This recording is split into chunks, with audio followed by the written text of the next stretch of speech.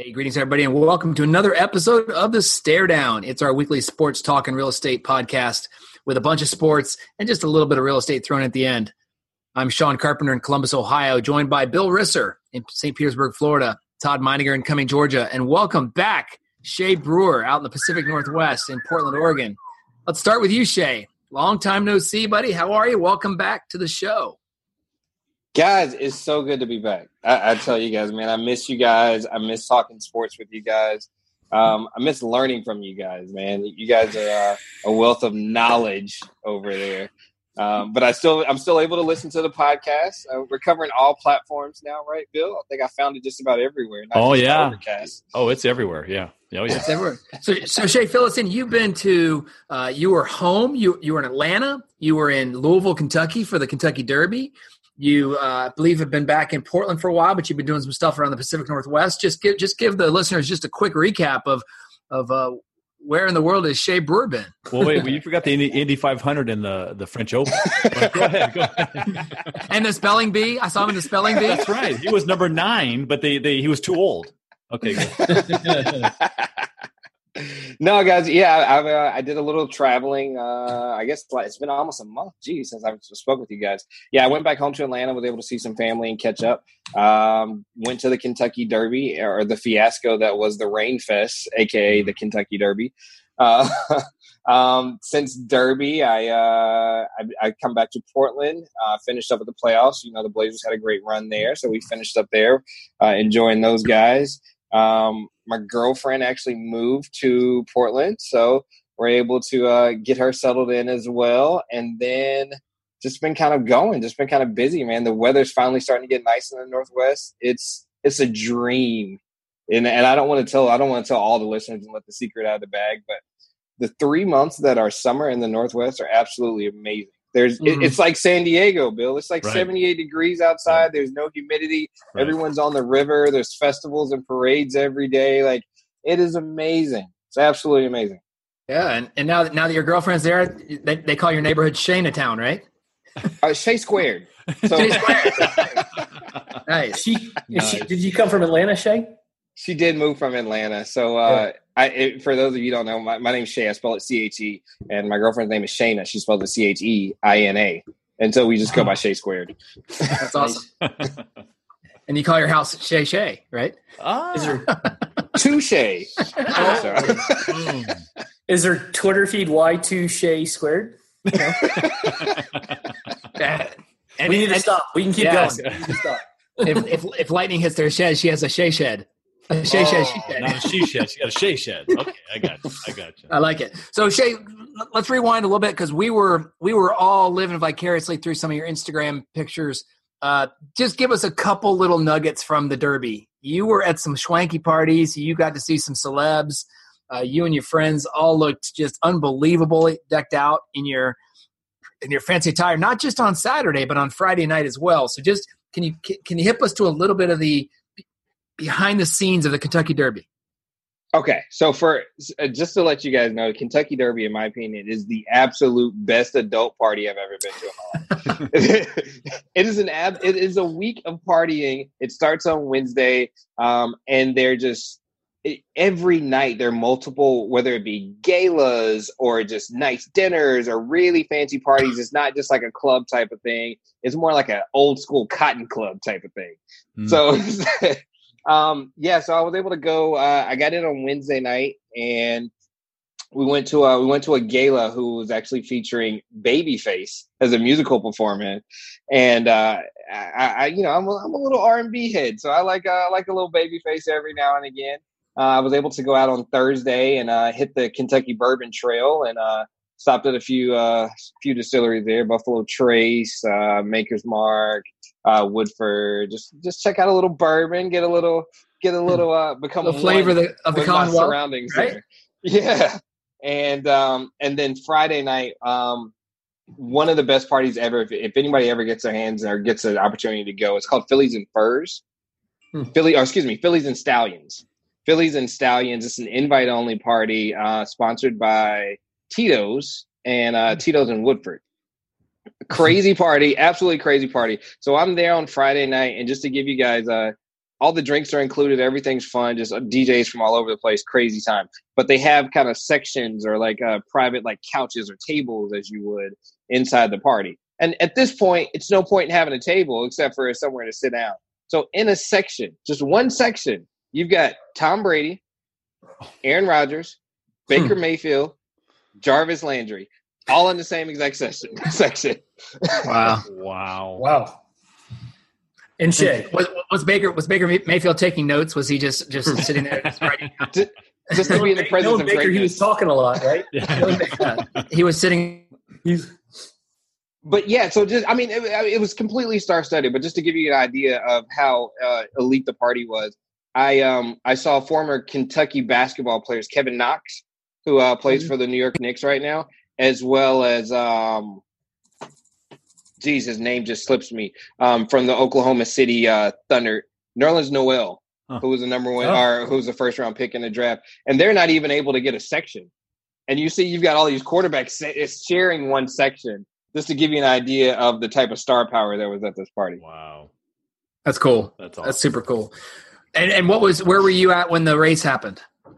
I was actually in the race, so I went to the Oaks on Friday, and I was also there on Saturday.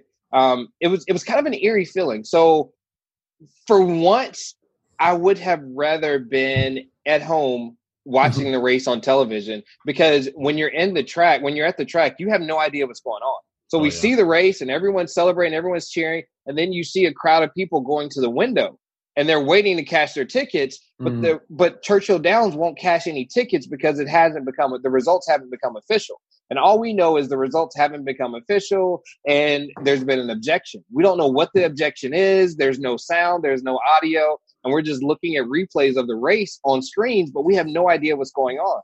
And so all of a sudden you hear a big sigh and people start to get out of line from cashing their tickets, and we're still clueless. We're having to go on Twitter and everywhere else trying to figure out what's going on with the race and why these people aren't cashing tickets. Right. So I didn't find out exactly what happened until almost 45 minutes after the race was over. And typically you've been a few races in your day, right, Che? Typically it's a 3 to 5 minute wait or 4. It's a little bit of time. They kind of before the official numbers go on the big board that you can see. Mm-hmm. But so you have a little wait, that's no big deal. But boy, once you hit that 6, 7, 8 minute mark, it's like, what the hell, right? It was, awesome. It was almost 30 minutes. I'm not sure the exact time, but it was pretty close to 30 minutes. Yeah. Everyone's just standing around. And if you guys, between the Derby and the next race, so there's 13 races on Derby Day, and the Derby is race 11. So there's 2 more races after the Derby. And they're pretty a tight schedule. So they're scheduled to run about 45 minutes after the main race. So it just delays the rest of the day because of the objection there. Yeah, and that's got to throw those horses off in the races 12 and 13, right? Because you prep them to post at a certain time. Yeah, it was interesting. And not to mention it was, raining for the last hour and a half, just straight downpour. That has something to do with it too. That's got to suck when you're all dressed up too, right? Yeah. Well, thanks for focusing on that. Let's jump into it. We always try and start with championships as they happen. So Todd, let's turn to you. A big one happened happen yesterday. I know that had your attention, and that was the Champions Cup. Liverpool versus Tottenham. Maybe not as good of a game as the semifinals to get into that cup, but a cup nonetheless. So why don't you fill us in on what happened with the Liverpool lads? Yeah, so for the 6th time in their history, Liverpool is champions of Europe, right? The UEFA League, Champions League champion.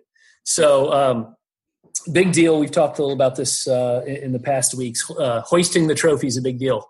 And so Liverpool was able to broke a little bit of a drought. They haven't won the Champions League in, I believe, 14 years. And I'm not sure how long. It's been years since they've won any tournaments or titles. So huge day in Liverpool. Sean, you alluded to it being a little bit of a letdown. We were talking before. It was kind of like it felt like a little bit of a Super Bowl in that sometimes the games aren't always built up to the hype or good. But soccer's a little different. It's kind of like baseball. For the casual fans, it might appear boring, but it was really an interesting game. And where was the game held at, Todd? It was in Madrid. Okay. So Madrid 19, and both fans, were there in good voice. But the game was really interesting. So 25 seconds in, there was a handball inside the penalty box by Tottenham. So basically, Liverpool was awarded the handball after setting everything up at the 2-minute mark. Mo Salah connected and delivered. So Liverpool was up 1-0, 2 minutes and 25 seconds into the game. I think it was the correct call. His hand was kind of in a natural position. Certainly bad luck. It hit the defender's hip and then ricocheted off and hit his hand. So what that did is that changed the entire game, because Liverpool was up 1-0. They didn't necessarily have to attack as hard as maybe they would if they were level or down one. So after that, Tottenham pretty much, I want to say they dominated the first half for sure. They had more chances, better runs. But second half was much better played, a little more lively on both sides, and Liverpool ended up scoring. I believe it was on a set piece, corner kick. The ball got kind of rattled around. And then Origi hit it in, I want to say in the 80th minute, somewhere around there. So 85th minute maybe. So it was pretty much sealed up. So again, Liverpool champions of Europe with their sixth Champions League trophy. So Todd, much like the Super Bowl moves around different cities to city, this moves around. And so do people buy tickets for the cup regardless of who's there? And then obviously then the two teams that are in it get a allotment of tickets, or Bill, I see you nodding your head. Yeah, is that I imagine if you live in Madrid, you were going regardless. I'm sure there's some diehard soccer fans with enough money but yeah, the Liverpool and Tottenham faithful definitely filled the stadium up. They definitely get a 50-50. So. Yeah, they get a percentage of the tickets, and then I'm sure based on season ticket holder seniority, they start distributing those things out to their people. So that's cool. Yeah. But and I think I took a video and I sent to you guys. What I love about sports, and I think what you guys love about sports is, I mean, it means so much to these guys. I mean, hoisting that trophy, those guys were dancing, and then afterwards they have some iPhones catching Jordan Henderson, the team captain, hugging his dad and just crying his eyes out. Just those guys, it means so much. And there's no guarantees. We talked about it.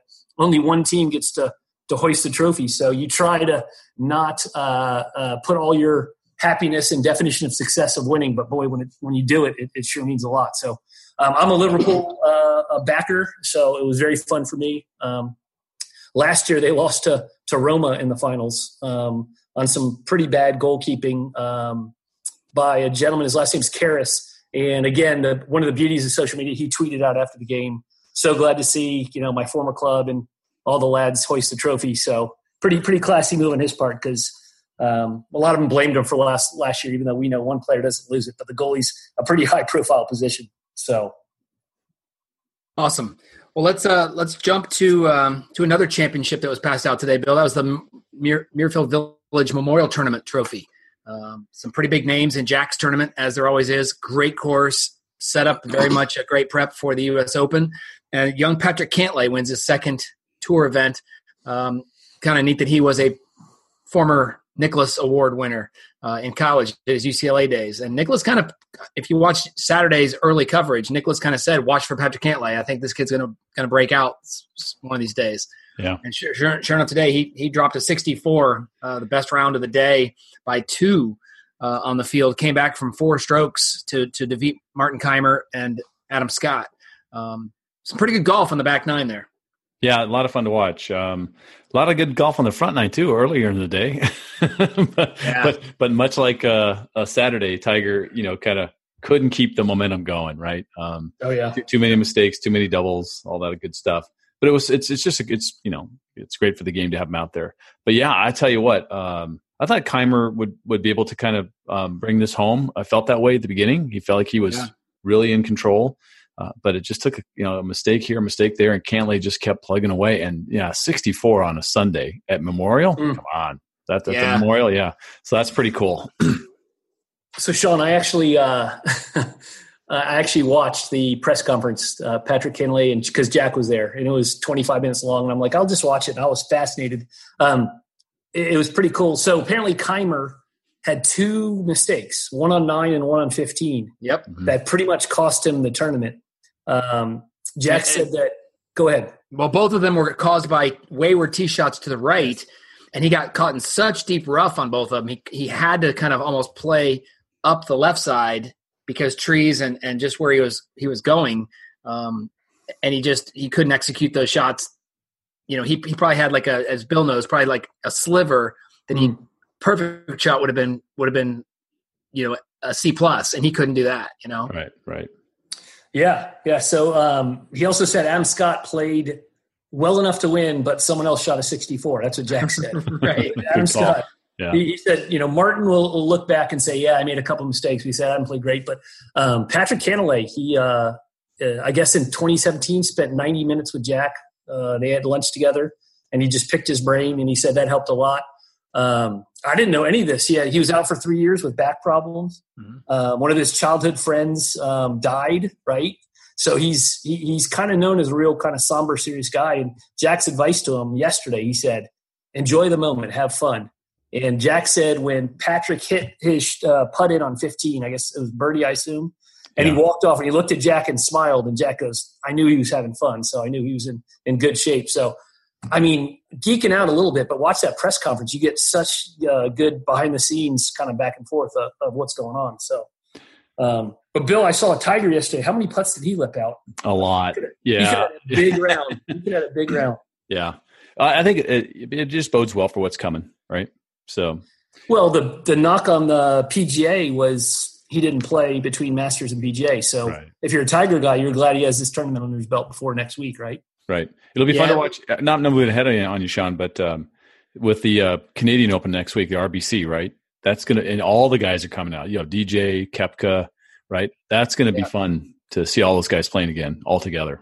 Yeah, I think so. And, you know, you look at some of the names that missed the cut, Mickelson, Rory, JT, Cooch. I mean, it was just a lot of, and once again, this course, as you can see on TV, Bill, from the blimp shots, as it's just in immaculate condition. Oh. But the rough, I mean, you could tell, especially from the overhead shots, just how thick the rough was. And when they would hit it into the patrons and they would, have to move aside, you could see how matted down it was. Yeah. But some of those ones, I mean, gosh, Keimer must have had 3 or 4 shots. The greens, it's so wet up here. The guys were throwing darts on Thursday and Friday, and then it dried out a little bit over the weekend, and a lot of wind. And so these guys were rolling just through the green into that just thick, ankle-deep rough. And you could see that Keimer had a couple where he literally hit the ball maybe 12 to 18 inches, and it rolled, 60 feet down to the hole. That's one area where the course is not like Augusta, because Augusta is known for really a lack of rough. Right. They let the greens and the complexes do all that other work. But because of the weather, I'm sure that rough was a little bit gnarlier than it normally would have been, right? It was. Yeah.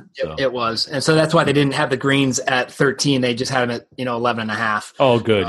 It's just easy. Yeah. Easy for those guys. But, talking about Tiger, I mean, he did what he had to do. He just, once again, couldn't sustain it through the back nine. He on Saturday, he hit the lip of the bunker and it rolled back into his footprint. He had to basically play out, made a double there.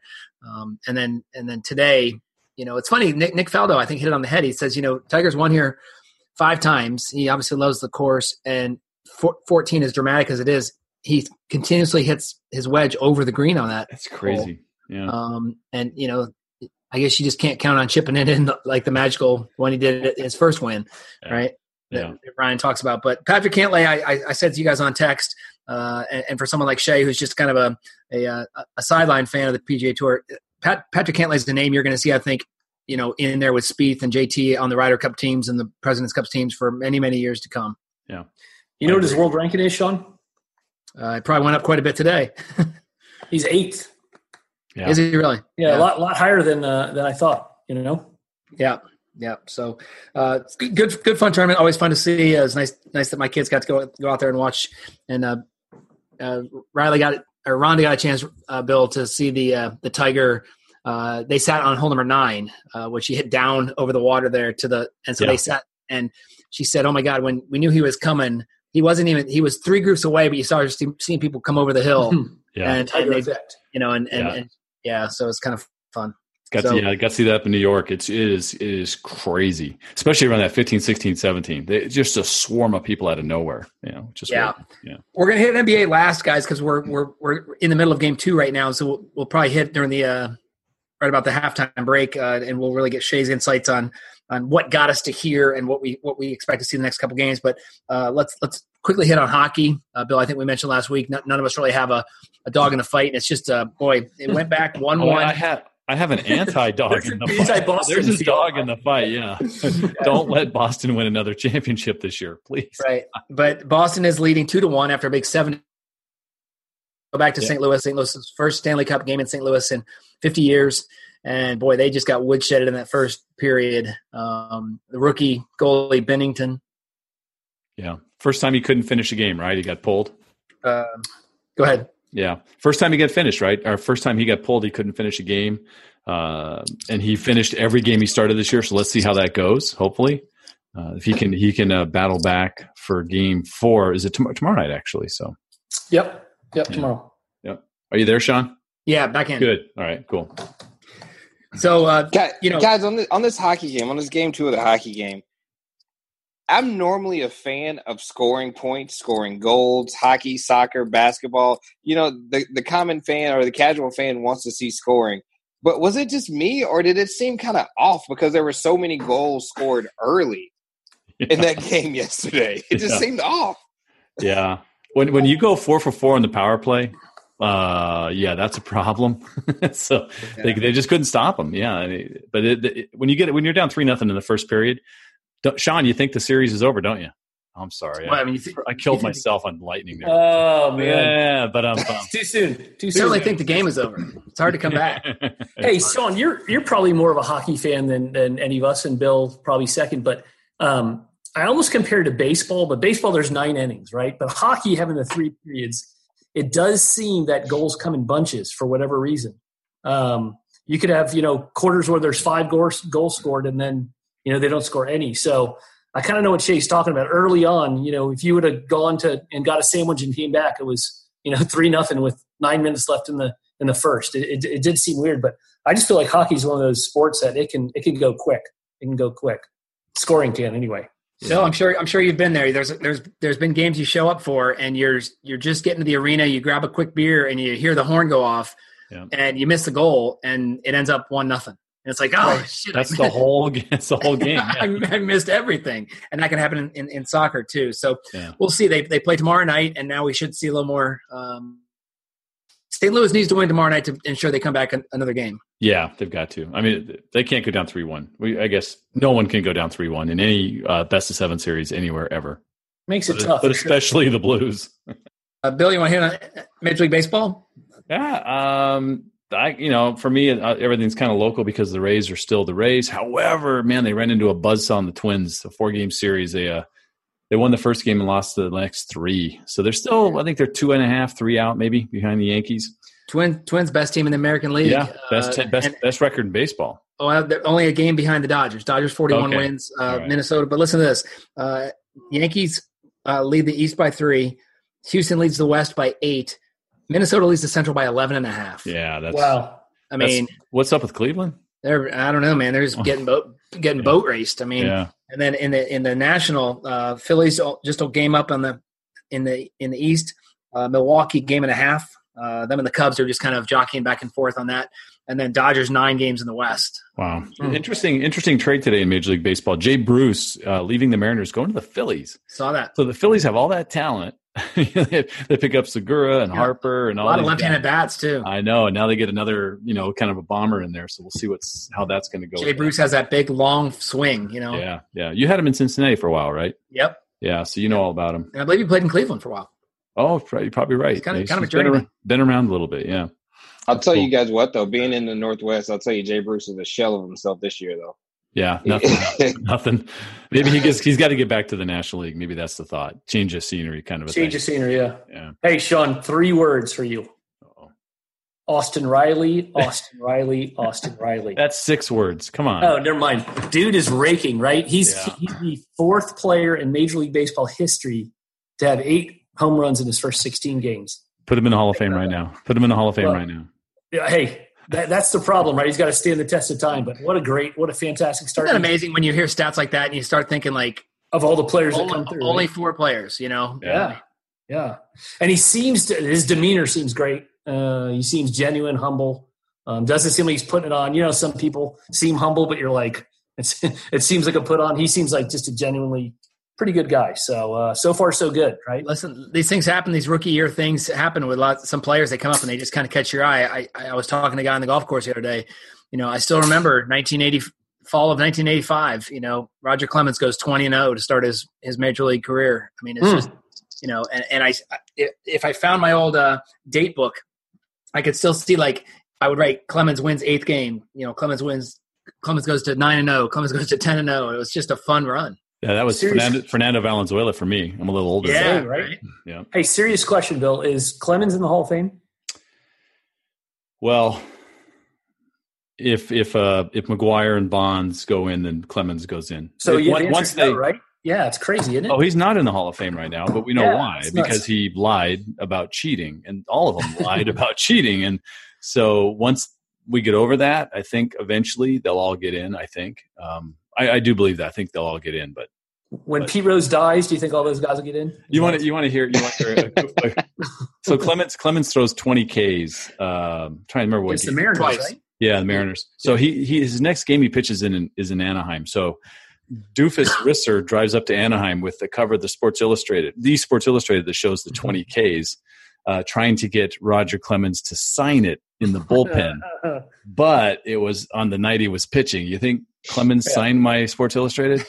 No. Didn't even freaking look my way. It was great. So yeah, this is before I was working for the Padres. This is like early 80s. So yeah, it was a lot of fun. Didn't Kerry Wood of the Cubs? He tied that mark of 20, and he disappeared quick, right? Well, he was a great pitcher, but injuries, right? I mean, those. Yeah, it didn't last too long. Yeah, I think 4 pitchers have done it. Johnson, Carlton. Yeah. Is that Randy Johnson? I'll tell you one thing we haven't talked about in baseball in a long time is the fact that there are so many guys that throw so hard, but nobody's going the innings that the guys did 15, 20 years ago. Yeah, right? 9 close. So all you got to be able to do is throw a hard 5 or 6, and if you're a reliever, just throw a hard 12 pitches, whatever it is, right? And you got, what's it, Hicks? Yeah, the kid with us, the Cardinals, throwing 104.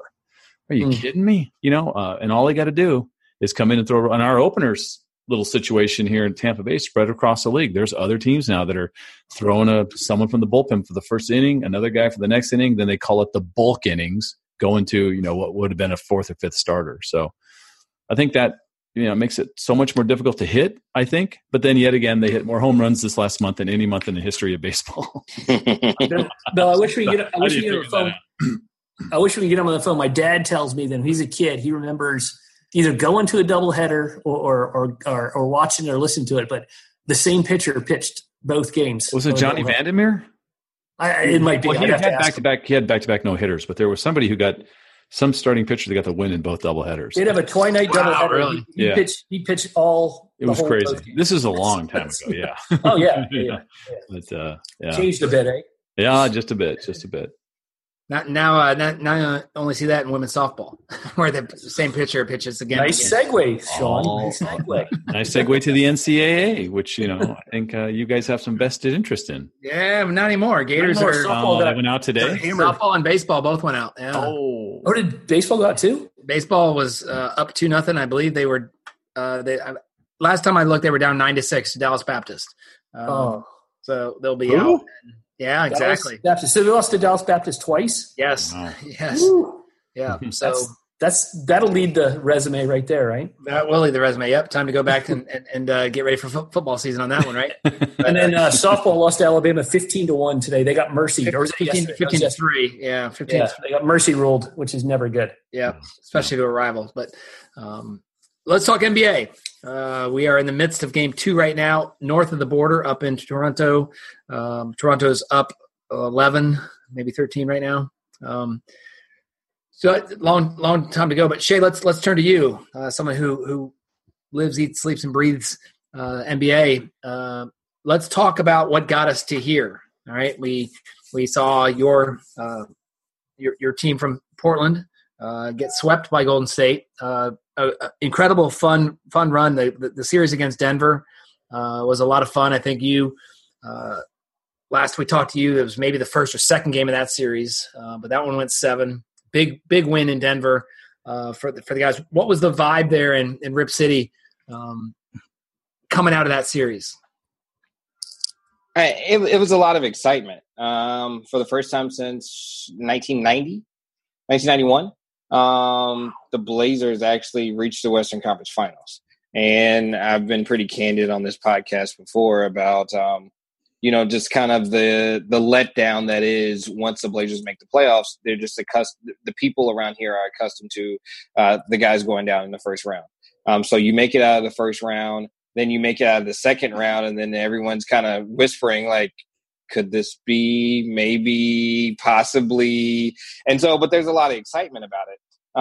But then, we've seen the show before. We've seen Golden State, and, this is a team that set the NBA record for wins just 2 seasons ago at 73 wins. So we know how dangerous this team is. But then even throughout the series, the Blazers are game 1, the Blazers are up by 5. Game 2, the Blazers are up by 17. Game 3, we're up by 18. Game 4, we're up by 17, and somehow find a way to squander away those double-digit leads game after game after game. But what a lot of people don't realize is after the Denver series, the guys never came home. That Denver series went 7 games. They flew from Denver directly to the Bay Area to Oakland. Oh, wow. And they went straight into those 2 games on the road against Oakland. And so you got to remember a very competitive 7-game series against Denver that included a 4 overtime game. Mm-hmm. These guys are exhausted. And so they come home, and then you get one night to rest in your own bed. Then you got to go back and play a pivotal game 3. And then you squander an 18-point lead in game 3. And then you got to come back game 4 and play it again. An elimination game. That's a lot to ask on anyone. Not to mention, no excuses here at all, but there's altitude in Denver. It's not the easiest place to fly to and play games, especially back-to-back games. But the Warriors are the Warriors. They are where they are right now. And it's going to be very interesting to see how this series plays out with Toronto, especially after Toronto taking care of business and winning game 1 at home. Looks like they have a – Shay, we made our calls last week. What would you have predicted for this series before it started? Man, be honest. Come on. Before it started, I would have said Golden State in 6. Okay, yeah. That's what all the smart people are saying. That Shay, if you know what I mean. Yeah, I mean, you got to look at it this way too. I mean, yeah, Toronto has home court advantage, but this game 6, if it goes to game 6, will be the very last game in Oracle Arena. Right. Wow. Yeah. Yeah, that'd be kind of a nice way to go out. So, Shay, let's go back to the Eastern Conference once again on the road that got us here. We had I'm drawing a blank. The game winner, Toronto, Milwaukee. No, but the game winner in Portland over the Oklahoma City Thunder. Who hit the shot? Jeez. C.J. McCollum, right? Yeah. No, the other guy, the other guy, Dame Lillard. So Lillard hits the long shot to win the series, right? I want you to compare that one to Kawhi Leonard's shot to win the Sixers series. The one that hit the rim like 5 or 6 times. Tough. Yeah, that's tough. Man, that ball wouldn't leave the rim. It just went in and out and in and on top and around and then finally went in. That one was tough. I think Dame's shot was more special because Dame wanted that moment. He embraced that moment. I think Kawhi's shot was more so everyone knew the ball was going to Kawhi and it was just a matter of him to make a play. I think Dame, no one believed he was going to shoot from that far out. No one believed he was going to shoot, period, much less shoot from that far out. Right. So exciting. Then they go down 2-0 to Milwaukee. They lose both games in Milwaukee, and then they come back and win the next 4 to get to where they're at now. So they come in on quite a hot streak. They come in, and once again, Golden State, we've seen this in hockey and basketball up to this point. Golden State sweeps Portland, sits for a week. A lot of people thought Kevin Durant might come back, but he's still out. Boogie Cousins did long time won. What did you see in game 1, Shay, that makes you think Toronto might have a chance to win 4 and have the title? Other than they won. Yeah. Well, I'll give you two things. The one thing that I saw game one was Marc Gasol, and you see it with the Blazers, and I think you're seeing it right now with Toronto. Marc Gasol was an addition that the Raptors made at the trade deadline to acquire him from Memphis, and Marc Gasol played out of his mind. I mean, Marc Gasol put up 20-7, 20-8. And I think Marc Gasol single-handedly is the reason for Boogie Cousins getting the minutes that he's getting in game two, because you've got to find a way to neutralize Marc Gasol. And he's one of the big factors that helped Toronto get past Milwaukee. They went big with Gasol and Ibaka and Siakam on the court at the same time. It forces you to kind of change what you're doing offensively because they've got a wall of defenders on the inside, so you're forced to kind of shoot more outside shots. So Marc Gasol is definitely a key there. I was talking to one of my buddies last week. Gani Lawal played at Georgia Tech. He actually played for Nick Nurse when he was in Iowa with the Iowa Energy. Won a championship with Nick Nurse. And Gani told a funny story, man. Gani said Nurse is a player's coach, right? He said that he remembered the time that he was on the bus and they were coming from somewhere, some road game, and they were in the G League. And all the guys were kind of on their phones and kind of sad because it was at the time of the year where the guys are getting called up to come to the NBA. And Gandhi didn't get the call up, and a couple other guys didn't get the call up, and they had just lost the game. And nobody cared about the game. They were more worried about who got the call and who didn't get the call for the NBA. And so it's a Nurse gets on the bus. Nick Nurse gets on the bus and hears guys chattering, and he just loses it. And and you would think a coach would lose it because you're not concerned with the loss. But it was personal for Nick. And that's what Gandhi said to me then. He said, Nick wasn't upset that we lost. Nick was like, what about me? Like, I'm putting in the work too. I've been grinding for years. I won 2 Euro leagues. Like, I won with the D League. I'm putting in work. I can't even put together a solid team because every 2 weeks I've got guys leaving my roster, going to the league, and they may come back and they may not come back. But those growing pains and those challenges for Nick early on, that helps out now when he's looking at his first finals, his first year as an NBA coach, much less his first finals as an NBA coach, like how to prepare to change at the drop of a dime. That's cool. That's a great insight. Yeah, that makes perfect sense. Yeah. So Shay, what do you think needs to happen for Golden State? I mean, obviously you thought game one was probably going to go Toronto's way. I mean, they play all season. They have the best record in the NBA. I'll jump in real quick, Sean, before you finish that thought. Again, I'm an NBA fan, but I don't study it hard. I felt like game one was a must-win for Toronto, right? Even though they had the best record, just rolling off of Golden State's mojo and vibe and how successful they are, it just felt like it was a must-win. So they won, which is awesome, and Toronto seems to be doing well. I don't know, Bill. Don't give up on Golden State yet, right? But it's just, to me, it felt like a must-win. Am I crazy, Shay? No, I don't think you're crazy at all. They say a series doesn't start until you beat the team on their home court. And so I think that Toronto had to do what they had to do to win game one.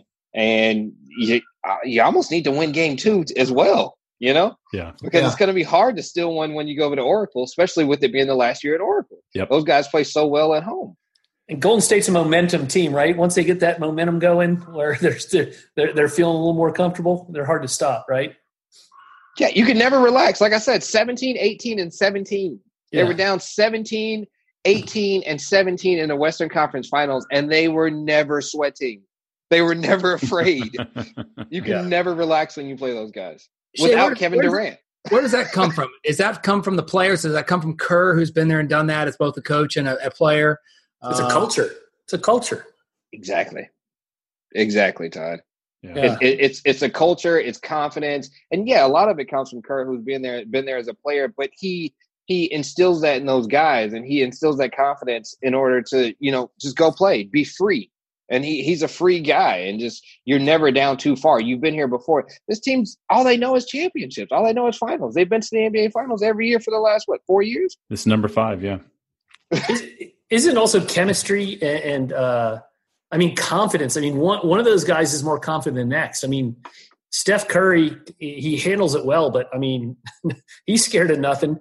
Clay is the silent assassin. Draymond is the outspoken kind of in your face guy. I mean, you got up and down the line. They're just confident. They never feel like they're out of it, right? Oh, yeah, and there's Durant waiting in the wings to come in.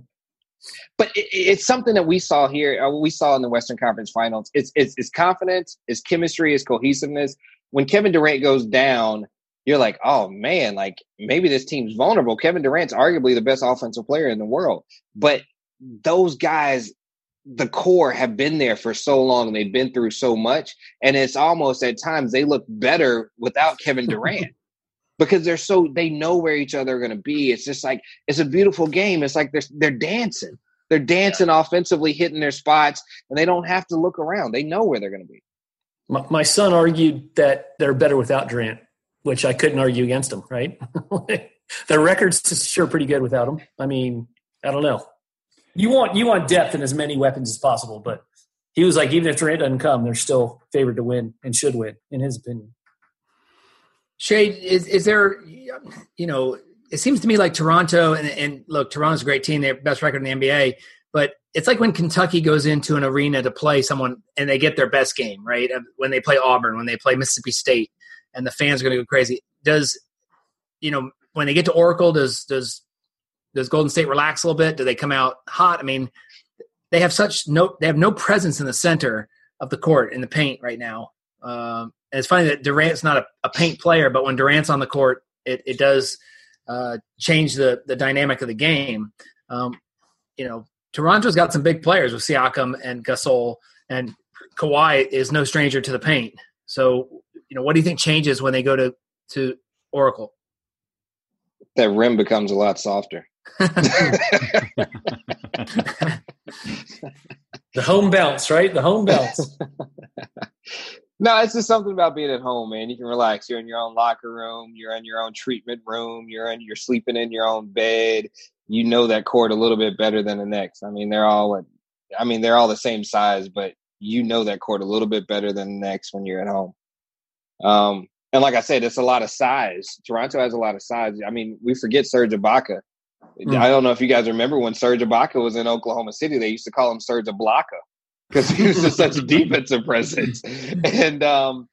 And so you force Golden State to maybe not get inside. They're shooting a little bit more threes. And when you're at home, you shoot with a little bit more confidence when you shot that shot, 10,000 times. Reminds you of the Hoosiers scene, right, Sean? The tape measure. Yeah. Goals 10 foot tall. Yeah, that's a great scene when they walk in there looking at the field, Hinkle Field House. Yep. Ollie, get up on his shoulders. Hey, I got a question that's not X and O's. We can still talk about that, but if we're not, I got a question for Shay and the group. What do you think about the Drake factor? Love it, hate it, annoying, and we're a little older than you are. How much does he remind you of Spike Lee in the Knicks? Those are my two questions. Yeah, that's the fun part. I grew up watching Spike Lee, and Reggie Miller, and Reggie hitting a big shot and turning around and giving the choke sign to Spike. Like, I grew up on that era, and Drake, for what it's worth, is the closest thing that we have right now to that super fan that was Spike Lee, that would pay any price to sit courtside on away games and home games just to root on his beloved Knicks.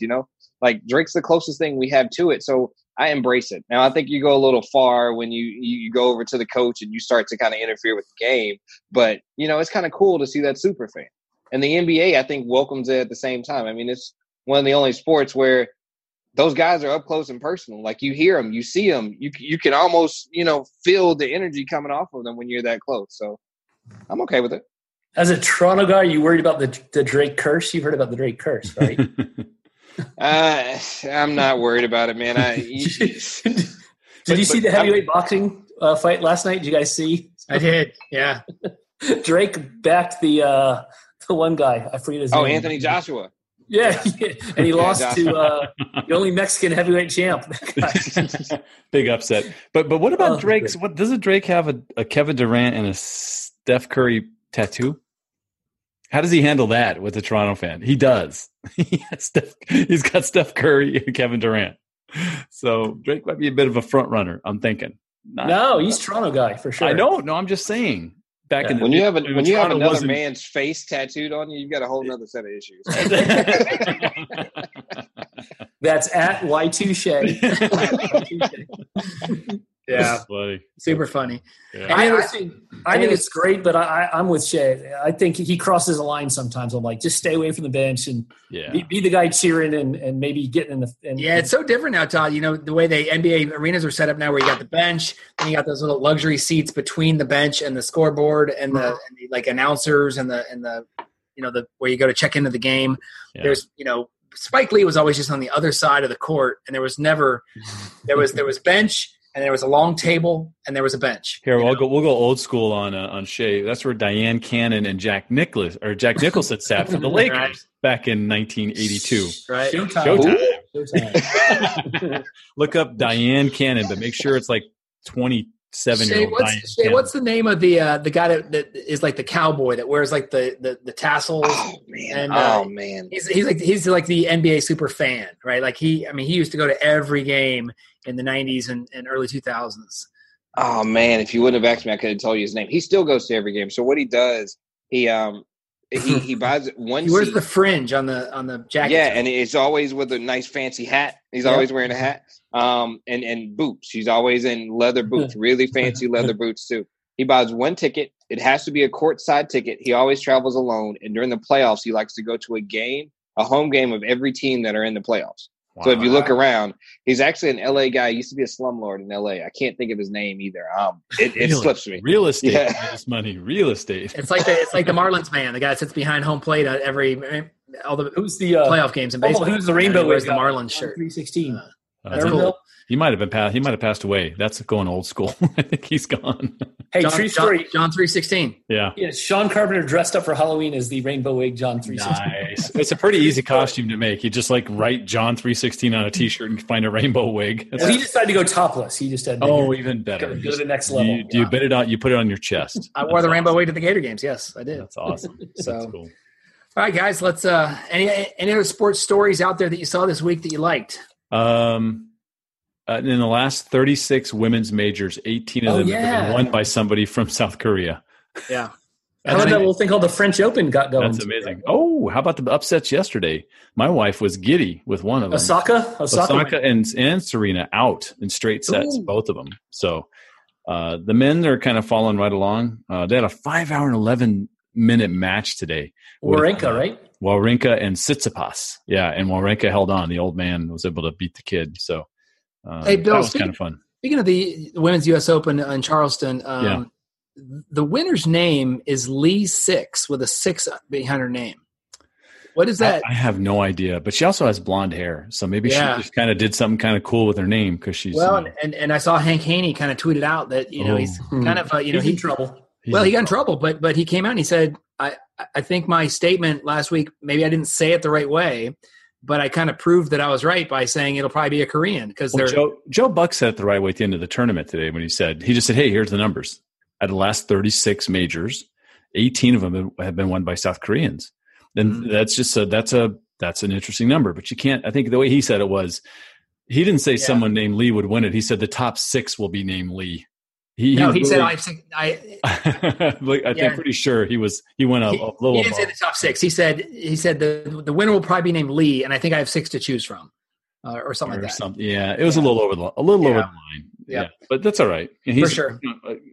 Crazy old men, you get away with murder. Yep, well, and they handle it. They handle it. The PGA, the channel. They took care of it. Took him off the air for a while, and we'll see what happens. He'll be back. But yeah, and so we got 3 Father's Day, and Bill. Now that you're on the East Coast, this will be your first U.S. Open. That'll be prime time. Oh, that's right, because it's over in is it Pebble? Oh, it's Pebble. Yeah, they were East Coast last 2, so I can't. Yeah. So it'll be 9:00 at night when it finishes. It's fantastic. Oh my gosh, I can't. I can't wait. Great. No, they don't. Yeah, they don't even tee off until like 7:30.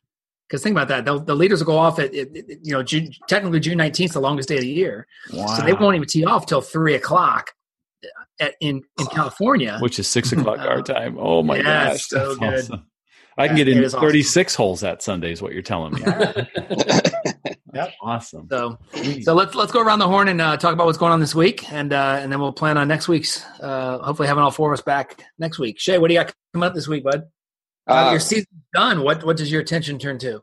Well, first thing, Jimmy Goldstein, the guy's name. That's it. Yeah. Jimmy Goldstein's the guy's name. Have you ever met that him? one's slipping. Yeah, I have actually. Last year during the playoffs, I met him. He came to a game. Nice. So He's got a nice Jimmy guy, Goldstein tattoo on his arm, but we're not going to bring that up. Right? I wanted to call out. I'm see if I can catch a game pretty soon. I missed a game yesterday. Yesterday, the Portland Timbers hosted their first home game of the year, and this is the craziest thing. And I'm bringing this up because the MLS season, they're like 13 games down. The first 12, 13 games were on the road because they were doing renovations to the pitch here in Portland. Wow. So, Wow. Portland actually hosts 18 out of the next 22 games because they played the first 12 on the road. Mark, 10 months from today, I bet there's a baby boom amongst the soccer team. I just imagine.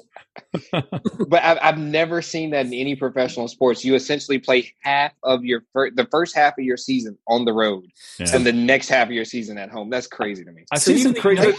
Go ahead, Todd. Even the United, they played at Georgia Tech when the Mercedes-Benz was getting renovated. So I'm surprised they didn't have an alternative venue. So that's weird. There have been some crazy road trips in baseball for I remember a Democratic or Republican National Convention, I think at the Astrodome. And the Astros had to go on the road for this massive, road trip. And they just agreed to do it. There's one team in the NBA, Bill, that's known for their thing, right, Shay? The Spurs. The rodeo. The rodeo. Yeah. And they go for I think 20 some days where they're on the road. They're gone. Yep, that's true. Yeah, pretty and Bill, I got to assume for the ticket guys, you're looking at those little schedules. You're like, wow, we got 3 weeks with no games. That's awesome, dude. It's the best feeling ever if you're in a ticket office. It also means you're going to be working your ass off for like a 3-week stretch, right? Whatever. 13 straight games. No big deal. That's awesome. No, guys, I just wanted to call that out. Man, I'm enjoying summer, man. It's like 76 degrees and no rain every day for like the next week and a half. Fingers crossed. So I'm going to enjoy it. Nice. That's awesome. Todd, what about you, bud? What's up in the ATL? Well, I will. I'll recap a thought, and then I'll tie it into sports and business and life. So, going back to Liverpool's victory yesterday, this was an epic season they had overall. They only lost once in the Premier League all year, but they came up short. So, there's a lot of pressure on them to win yesterday, just to have something to show for the season. So I'm a believer no one deserves anything. You have to go and get it. But after the result, watching Liverpool, I felt like they deserved to walk away with some trophy. So tying back into life, I'm trying to apply that into work. We don't deserve anything as well as we have things set up for the year. There's 7 months, I guess, June 1st. But my year's setting up really well, but until the calendar turns 2020, we don't deserve anything. We got to go out and get it. So I was thinking about that this morning. I was going to make a Carp's Corner, but I think somebody has that trademarked, so I didn't want to do that. So business as usual this week, and next weekend, my son's first summer club lacrosse tournament in Woodstock, Georgia. So looking forward to that summer. So they've been out of school 1 week, and here we go. We're off to sports already. So looking forward to it. Oh man, Todd, put those business thoughts on paper, man. Todd's Tribune. Bill and I would. I like Todd's Toll Road. That's even. Help, Shay. I don't know what they're talking about. Help. Bill, what about you, man? First of all, how'd you play in golf today? Shot another 78, Sean. 30 points again. Nice. I was one shot out of there were 3 guys tied for first, 1 shot ahead of me. So a solo fourth. But I won a skin. I won money in my local. I think I came up $95 to the you got a skin? No, nobody cut you, huh? No, I birdied the first hole, which is a very simple par 4, and sometimes they stand up. It was great. Then I birdied 10 as well, which is the one that doglegs right by the lake. Water? Yeah. I just hit a 5-wood and a wedge to about 12 feet, made the putt, and then no one else out of 35 guys could do the same. And then I birdied 10, that real tough par 5. It's really narrow driving, but dogleg right, water down the right. You got to carry a waist area and hit that thing to about 15 feet and made that putt. And look, I played really, really well. I had a couple stupid shots, and you can't sit there and kind of wonder, if I just would have made that putt, because there was that chip I hit that stopped 2 inches from the hole that I probably should have not parred, right? Right. It always adds up. And everybody who was +4 probably had 3 shots they could think of. It's the hardest part of that game, right? Is the what ifs. So you can tell I've gotten over it, kind of. So that was fun. Thanks for asking. And let's see. I want to comment something quickly on Todd, something I'm going to work on this week. And it's pretty much a done deal already. But since we're talking about this week, is I am planning a trip to Liverpool to go get a picture in front of their football stadium for Todd. I'm going to get a selfie of me in front of what's it called? Infield, yeah. Infield, And maybe even, if I can pull a Sean Carp and his brother kind of a thing, try to work my way into the park. Get inside there, baby. Never know. Are you going? Really? You're going? Yeah, we'll be in Chatsworth. We'll be less than an hour away from Liverpool on our trip up into the countryside where Cindy wants to go to see a couple movie sets. Old, things built in the 1500s that were in Pride and Prejudice and stuff. So we're when are you going, Bill? We leave June 29th. We'll be gone the entire first week of July. We'll be spending July 4th over in England. So that'll be fun. Hey, from a sports point of view, and again, I'm knowing that's not why you're going, but Everton is also a soccer club in Liverpool. Awesome. And apparently, they're so close. It's like an aerial view. It's mind-boggling how close they are. That's awesome. Yeah. So when you're there, look for that. I think that's the other stadium. Cindy was looking them up, and she mentioned another name. I go, no, that's not good, it. Good something park. Okay. I can look it up. Yeah, it's Everton's home stadium. So we're planning the trip out, and so that was a big part of today. Was awesome. Looking at maps. That's awesome. It's going to be a blast. This week on the real estate sessions, Sean, it's Leslie Heindel out of New Orleans. Yeah. So it's Lisa's daughter. I think you might know Lisa Heindel a little bit. I know Lisa, yeah. And Leslie is really funny, great writer, really good blog. It's Nola. I'm going to slip my mind. I feel bad. But her company with her mom is Crescent City Living. Uh-huh. And they're both great bloggers. And so that's the episode that's coming up this week. And then I've got this week it's a little bit of, we got a couple new employees starting. And so we started a new onboarding process. And part of that involves me taking them to lunch somewhere in their first week. So we really get to know who these people are. Because sometimes we just hire, a front desk person or a processor. And, we don't really give them the recognition they deserve for joining the greatest title insurance company in the world. Well, if they want breakfast, I know a good little diner in St. Really? Pete. What's the name of it? I have no idea, but it's Central Coffee. Central Coffee. No idea. Look, I'm telling you, Sean. I'm sure there's a Denny's around there, Bill. That you can. Sean, you're going to be here in third week of August. You're going to be in St. Pete, and I know somebody who lives 6 hours away who could be here in St. Pete that same time or that same weekend. And I know another guy who could probably leave Portland in August and come to St. Pete. So Southwest converges in Tampa. Oh, right? It just stops everything flies to Tampa. So you be thinking about it, boys. Just think about it. All right. Would be fun. We could do it live. Oh my God, it'd be round table. Yeah, we're coming to a realtors convention, Shay and I. No, we'd be coming to St. Pete. The convention's in Orlando. We're not. It's after the convention's over. Jay's like Kentucky Derby, Vegas. Florida Realtors Convention. St. Pete in August. Hey, hey, it's on the water, so there's a sea breeze. There's a cool breeze. Exactly. What about 3 men and a shabby? That'd be good. 3 men and a shabby. Did you get that? Wow. Yeah, we got it. Oh boy. For me, Bill, just reaching there. Just want to drop in, not to in any way, because I've played the course where you dropped your 78. I had a little 75 today. It was one of the ugliest 75s I've had in a while. It was on the gray course, so it was 38, 37. But it was just my pars were ugly pars. My bogeys were bad bogeys. I shot a 75. How many birdies? 18th hole. Made a 15-footer right up the hill, and I 17 a little par 3 down the hill. I hit it literally like 2.5 feet, and I had this like 4-inch breaking putt, and I missed it. Greens are really 17 pars and a birdie. Is that what you're saying? No, I had 6 bogeys and a birdie. Oh, bogeys. Okay, my bad. 6 bogeys and a birdie, but nice. Yeah, so it was fun. But the difference between the two courses, Scarlett on Friday in my club match, I won up on the 18th hole, but it was one of those matches, Bill, where why you have a day job. Like every time my opponent would hit it in the bunker, I would hit it in the trees, and every time you miss a putt, I'd miss one, just no one could go through the door. But you're still playing. What are you in the round of what? How many players are there? I'm in the MGA, the Men's Golf Association match play, and I'm also in the club match play. Okay. So I've advanced in both to the next round. So nice. Yep, we'll see what happens. All and good. then a quick side note from a former StareDown guest. Had brunch today at the OSU golf course with Che with Trey Rogers and his wife. And nice. He's in town. Huh? They were in Cincinnati for a wedding, and so they were passing back through, and we had lunch with them. And so happened that Riley was able to join us, and then Ryan was up there practicing, so they got to meet the whole family. And he didn't deliver a Mazda to you? Not yet, but we talked about it. Yeah. Okay, good. We talked about it. So for me this week, guys, really quick, I'm heading over to Cooperstown, New York. Flying to Albany on Tuesday. Drive across to Cooperstown. I should get in about 2:00 in the afternoon. I'm going to try and get a little afternoon walk through the Baseball Hall of Fame Cafe. Good. Baseball Hall of Fame Cafe. The Baseball Hall of Fame, and I think there's some summer Little League tournaments going on. I'll probably just walk around the town that evening.